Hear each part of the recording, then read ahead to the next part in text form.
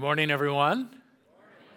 My name is Matt. I'm one of the pastors here at Friendship Church, and it's great to have you with us this morning. I would love to wish you a Merry Christmas. Can you believe it? 1 week from today is Christmas. Anybody else have a little bit of shopping to do over the course of the next week?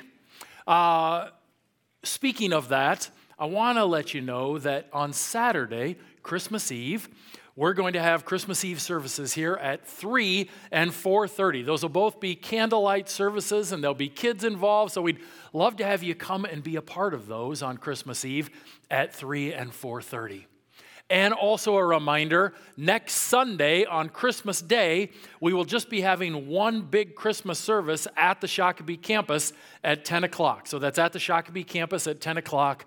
1 week from today on Christmas Day for those who are able to join us. Well, it must be Christmas season because I believe that I tuned in and saw a little bit of a Christmas miracle yesterday. Did anyone else catch any of this? It was, okay, maybe not a miracle, but nothing short of astounding. I've talked to a few people this morning who are like, I turned it off at halftime. Oh, I'm so sorry. Bummer. I'd love for you to turn with me to Luke chapter 1. We're going to begin in verse 57 and move through the end of Luke chapter 1 today as we are walking towards Jesus' birth together. And I'd love to ask you a question. Have you ever been lost in the dark? Imagine with me that you are wandering through a forest. And as you are making your way through the forest by yourself, your phone dies. And it is a dark evening. The cloud cover is heavy. There is no light from the moon or the stars. And suddenly you realize you are stuck.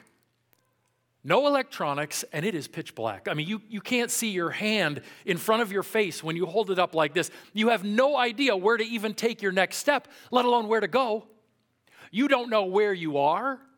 You don't know how to get to a place where you would know where you are. And maybe worst of all, you know that there are things there in the woods who see better in the dark than you do. Right? What do? You sit down on the ground, filled with fear and discouragement, and you wait for those first light of the new day to come. Those first rays of light of the new day, so that you can see where you are and where your next step will take you and how to get to some place. Have you ever been lost in the dark? For 400 years before Jesus came, Israel was lost in the dark. It had been 400 years since God had spoken to them through one of the prophets. Not only that, during that time, they were occupied by one powerful nation after another. There was some question about whether or not the nation of Israel would even survive the occupation that they were under 2,000 years ago with Rome. Some people within Israel wanted to fight Rome. Others within Israel just wanted to capitulate and become Roman. And all sorts of people in between those two extremes, the people were divided. They were leaderless, rudderless, without a word from the Lord. The people were in darkness. And then in the passage that we looked at 2 weeks ago, the angel Gabriel appeared on the scene and announced that light was coming. He first appeared to Zechariah and told him that his wife, who was barren, and what was the phrase that Jason told us to memorize? Full of years? Was it something along those lines? He uses about me all the time. Matt, you're full of years. Something along those lines. And so she was barren. She was in her old age. The angel says she's going to have a baby. And that baby is going to be the promised forerunner of the Messiah.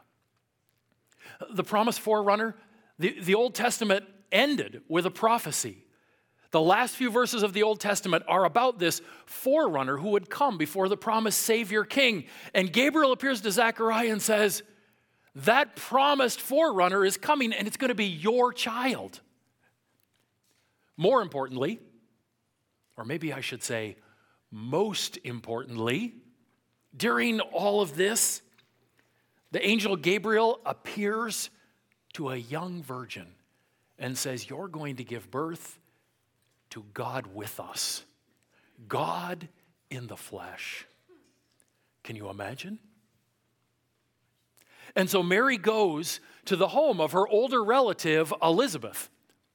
They're there in the hills of Judea, and they spend a few months just nurturing the children that are growing within them. And in our passage today, it is time for Elizabeth's baby to be born. Verse 57 says that when John, who we know as John the Baptist, was born, all of her friends and neighbors gathered around, and they all celebrated. This old woman who was barren had a child, and everyone was rejoicing with her in this good news. 8 days into the baby's life, it comes time to circumcise and name the child. That 8th day, friends and family gather from all around for this ceremony in which they are going to circumcise John, in which they're going to give him that name. And as they all gather around, it is usually the father's responsibility to perform the circumcision there in the home. Right? That is a task I would gladly pass off to someone else. I can't even draw a straight line, let alone hand me a fillet knife and say, no, that just can't happen. That needs to be done by a professional. 8 days in, they circumcise the child. It is also the naming day. And the custom is that the father will pronounce the name on behalf of the couple. But there's a problem with that. What's the problem? Zechariah is mute. He can't speak. Why can't he speak? He can't speak because the Lord has disciplined him. Because about 9 months earlier, he stood in that holy place in the temple, and an angel, Gabriel, appeared to him and gave him the word of the Lord, and he didn't believe it. He didn't buy it. And so he has been disciplined by the Lord, and he has been unable to speak this entire time. So it comes time for the baby to be named, and he's not going to say anything. And so the family members, according to verse 59, all start to just call the baby Zechariah Jr. Makes sense. In this culture, often the babies were named, boys were named after their father or one of their grandfathers. And so they're like, well, if he can't tell us, we're just going to assume that this is little Zach Jr. that we're dealing with here. And at this point, Elizabeth speaks up, and she answers, no, he shall be called John. This is so emphatic in the Greek. It's really, no way. He shall be called John. That's what the angel said. That's God's directive for us. That will be his name. And all of those gathered friends and family around, they think that Elizabeth's off her rocker. There is nobody with the name John in either of their families, and they're like, what are you talking about? And so they go to Zechariah to appeal to him so that he will go ahead and overrule his wife in this situation. But of course, Zechariah can't speak. And so Zechariah asks that a writing tablet would be brought. And what does he write? His name is John. And they all wondered. Over the course of the last several months, Zechariah and Elizabeth have been communicating within their marriage, and the only way they've been able to communicate is with him writing on a tablet, communicating about God's promise, about the hope that there is in this baby, about the way that they have been blessed. She's been talking, he's been writing, they've been communicating, and now he has handed that tablet, and with these words of obedience that he writes, his tongue is loosed. And in the very next verse, immediately his mouth was opened, his tongue was loosed, and he spoke, blessing God. Blessing God. I want to take a moment just to pause and talk about God's discipline and hardship in our lives. Because Zechariah experienced God's discipline in his life. He didn't believe God, he disobeyed God, and because of that, God brought the discipline of being mute into his life. And the promise of God in the New Testament for his children is that when we leave the path that he has given to us, he will bring discipline as a good father into our lives. Hebrews 12 says he disciplines every one of his children because he loves them. Now, does he discipline all of us with muteness? No, absolutely not. Throughout the Bible, when God brings his discipline, it looks a little different in every situation. But the one thing that every one of his disciplines have in common is the removal of his blessing and hardship that comes with the removal of his blessing. For Zechariah, that means the inability to speak. Now, when we experience hardship and pain in our lives, sometimes it is the Lord's discipline in our life, and the Bible says sometimes it isn't. But when we experience that hardship, there are two different ways we can go. One, we experience the hardship and pain, and our hearts get harder against the Lord. We grow bitter. Well, look around. There's other people who are worse than me, and they're not having to go through what I'm having to go through. God, if you love me, you wouldn't be putting me through this. And we grow in bitterness and hardness of heart towards the Lord. This is particularly true if we have grown in our Christian life with a bad theology of suffering. If we have come to Christ under the message that if you come to Christ, he will make all things smooth for you in your life. All of your circumstances will be easy and wonderful. Then as soon as they're not, as soon as that hardship and pain come, you go, God's a liar. When in fact, you've just believed promises that he never made. A proper understanding of suffering, a proper theology of suffering, is to understand that Christ invites us into his suffering in this life.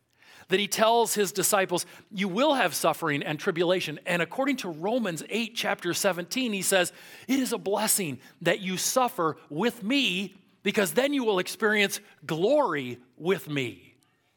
Right? That is an understanding of suffering that the Bible gives to us. If we have a false understanding, it can lead us to hardness of heart and bitterness towards the Lord when challenge and hardship come in our lives. One way we can go is to harden our hearts against the Lord when there's pain and when there's hardship. The other way we can go is to grow in soft-heartedness towards the Lord, to become more sensitive to our sin, to draw closer to him and walk with him through that hardship and challenge, and to become more repentant in our lives, deeper in our repentance. That's the way that Zechariah went. During these months of discipline and hardship from the Lord, he has grown softer towards the Lord. He has grown closer to the Lord. He has repented of the things that he has done. And we can see it the moment he opens his mouth. Because the moment he opens his mouth, what comes out? He starts complaining about the months that God has sentenced him to silence, doesn't he? Nope. He starts to explain why the baby's going to be named John. Oh, you want an explanation? Here it is. Nope. The passage says the moment he opens his mouth, he starts blessing and praising the Lord. Because when the hardship and the pain comes on those who have a soft heart towards the Lord, we grow more sensitive to our sin, more repentant towards him, and we can't wait to get back to our daily business of praising and blessing the Lord in all circumstances. There is an old saying that says, the same sun that hardens the clay melts the wax. Right? The same sun that hardens the clay melts the wax. The same hardship and pain that causes some people to grow more bitter and hard-hearted towards the Lord causes some other people to grow more soft and tender towards the Lord and pulls them into greater intimacy with him. That's what it does for Zechariah. And when Zechariah's tongue is loosed, he could speak again, and the people hear his praises and his blessings. I'm sure at some point he begins to tell them all about his encounter with Gabriel and what Gabriel told him about this child. And they're all in wonder. We're told that they all feared the Lord. And they all began to wonder about what was ahead for this child. Then in verse 67, we read, and his father Zechariah was filled with the Holy Spirit and prophesied, saying, now I cut it off there before we get to the prophecy, because I want to come back to sin and discipline again one more time real quickly. I want you to think about what had gone on in Zechariah's life before we go to the actual prophecy. because he was a priest of God who got one shot to go and minister in that holy place.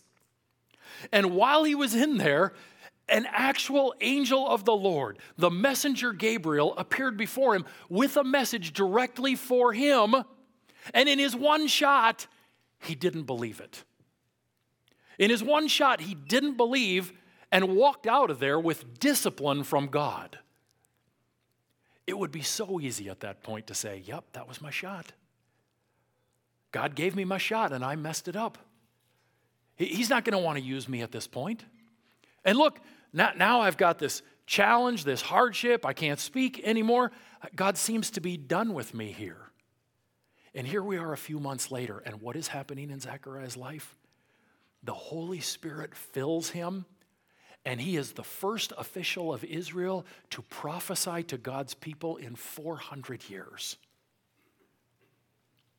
It's so easy in our lives when we experience sin to say, well, God wouldn't use somebody like me in great ways. It's so easy to say, well, look at the hardship and the challenge I'm going through. God wouldn't be bringing me through this hardship if he really wanted to use me in some sort of great way. And Zechariah would say, absolutely not to both of those things. He would say, I had my big shot and I failed.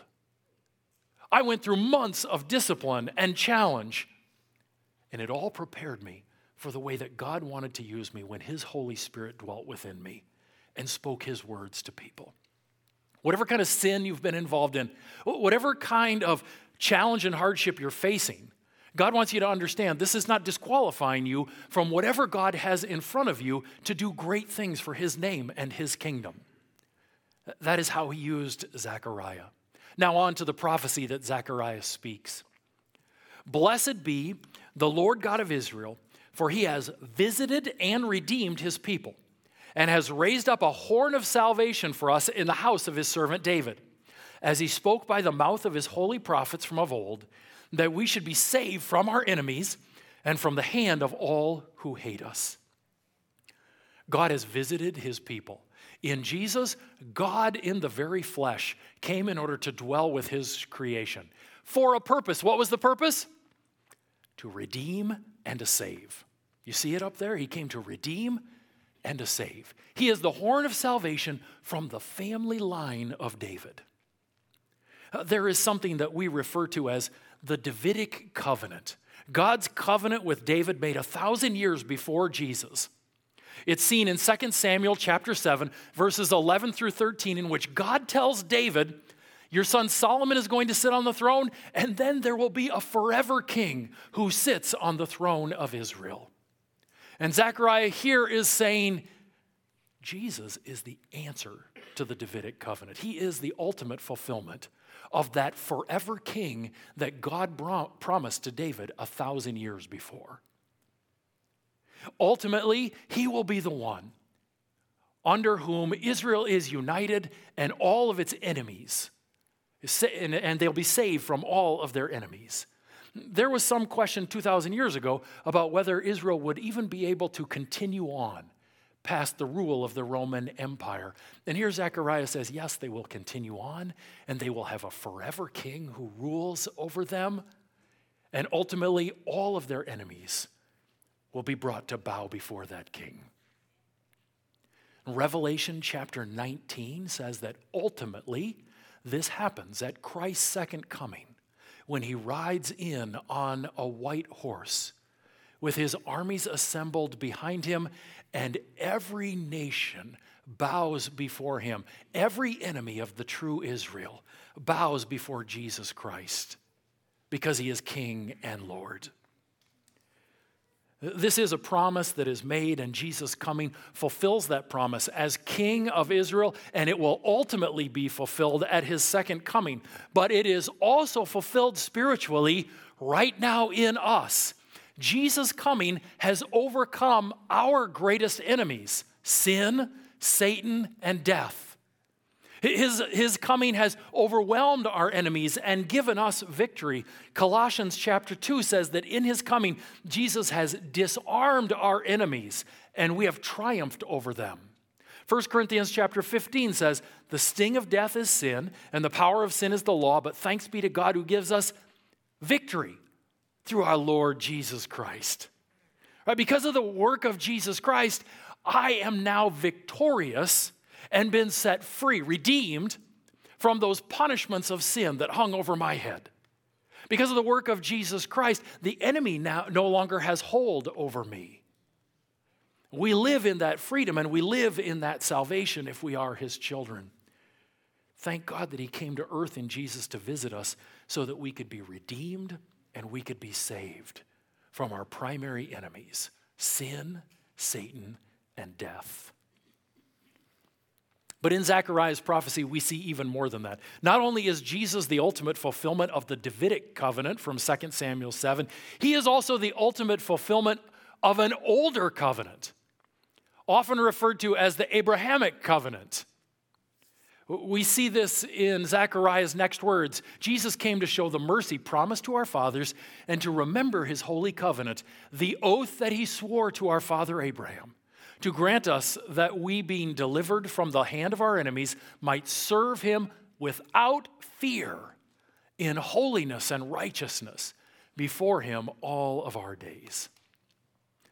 God swore an oath to Abraham, made a covenant with him. In Genesis chapter 12, he told Abraham, a man who had no children, that he would have descendants as numerous as the sand on the shore.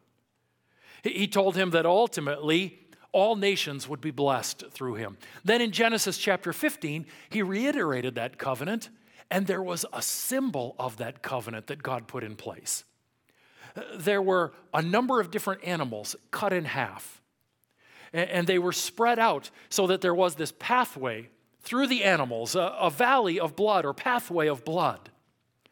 The point of the way that this symbol worked within the covenant is the two people who are entering the covenant would walk through this pathway of blood together, both of them declaring to each other, we will fulfill this covenant or else let us be like these animals.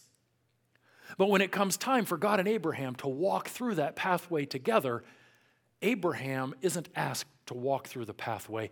God walks through the pathway of blood alone. Because he knows that Abraham, like you and like me, can't fulfill his end of the covenant.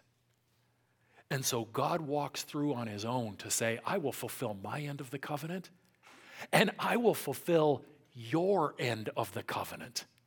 Through the work of Jesus Christ and the power of the Spirit within you, I will fulfill my end of the covenant and I will fulfill your end of the covenant. And God walks through alone. Then in Genesis 22, when Abraham is obedient and willing to sacrifice Isaac, God again reiterates this covenant promise, telling him that he will be a great people, that his descendants will have victory over all of their enemies, and that through his offspring, which in Galatians, Paul says, think singular when you hear that word offspring. Through his offspring, all the nations of the earth will be blessed.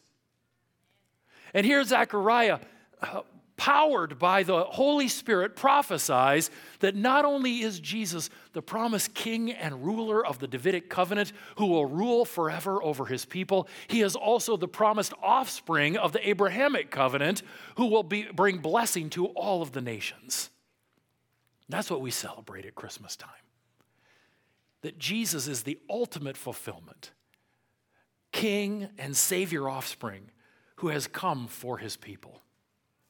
Because of that, we're a people who no longer have to live in fear. We don't have to fear death. We don't have to fear what is to come. Because of the goodness of Jesus Christ and his salvation, we now live filled with hope. And we can live in holiness and righteousness because his Spirit dwells within us. Before Jesus saved me, I couldn't live for God even if I wanted to. And I didn't particularly want to. I was busy living for myself. But after Jesus saves, we get a new heart and a new spirit, which gives us a desire to do the things of God. Do we do them each and every time? No, we continue to grow in this throughout our lives, but we get this new desire and a new ability through the power of the Holy Spirit to live in righteousness and holiness and freedom from the temptations that have captured us. What good news there is in this.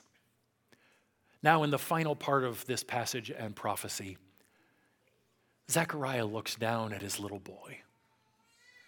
And he says this as he looks at John. And you, child, will be called the prophet of the Most High.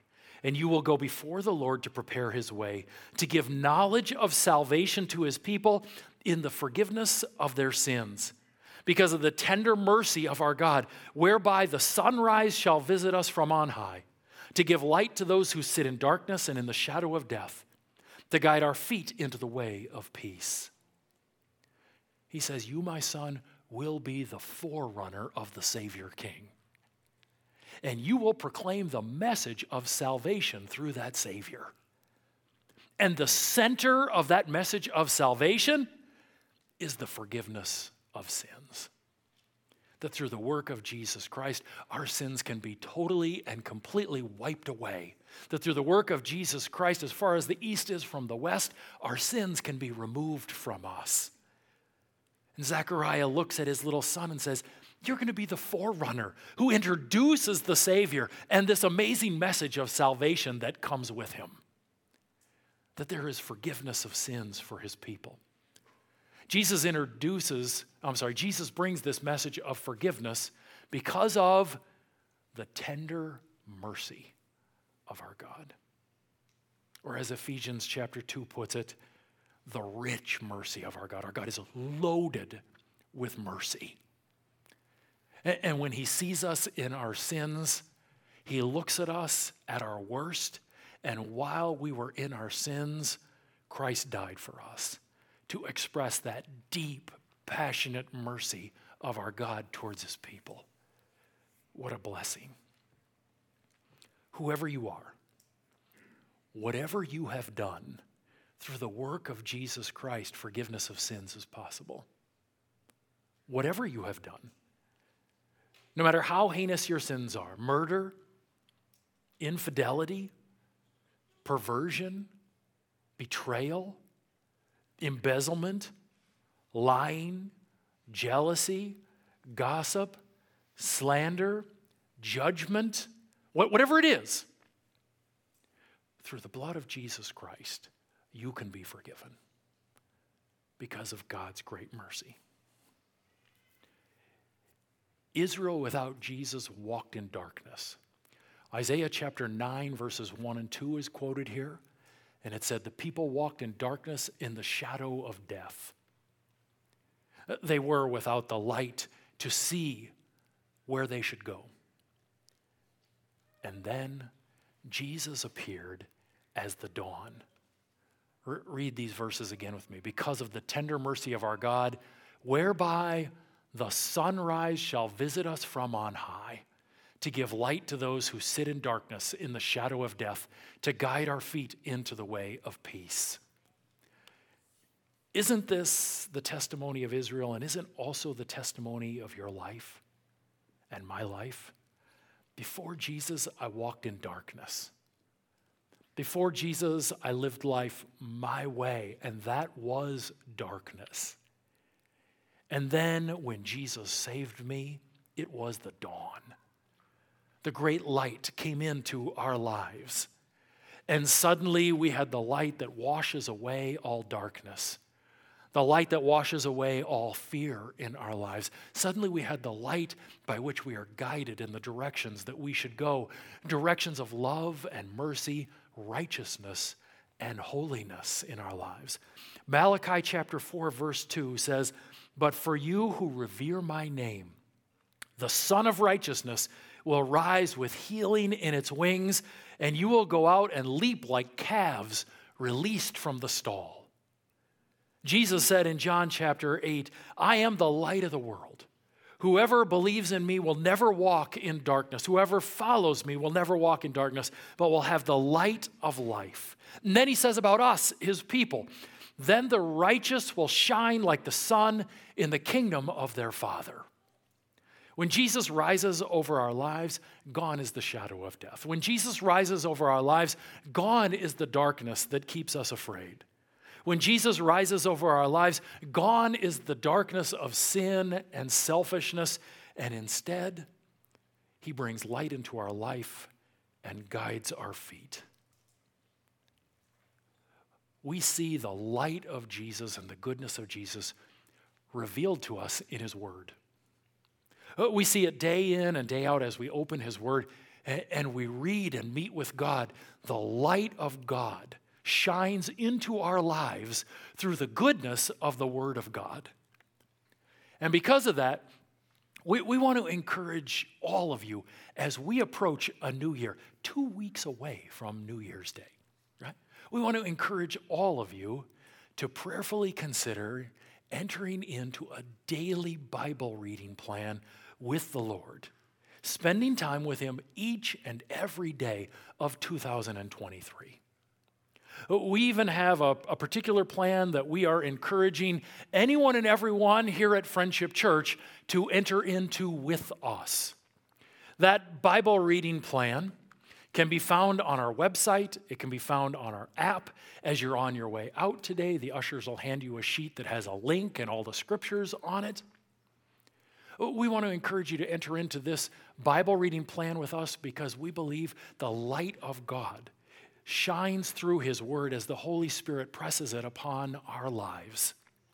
We picked this particular Bible reading plan, which brings you through 4 very short scriptures each day from 4 different parts of the Bible, because it also comes with devotional readings by a trusted scholar named D.A. Carson, who has written devotionals that explain some of the difficult passages to us or help encourage us to enter into worship.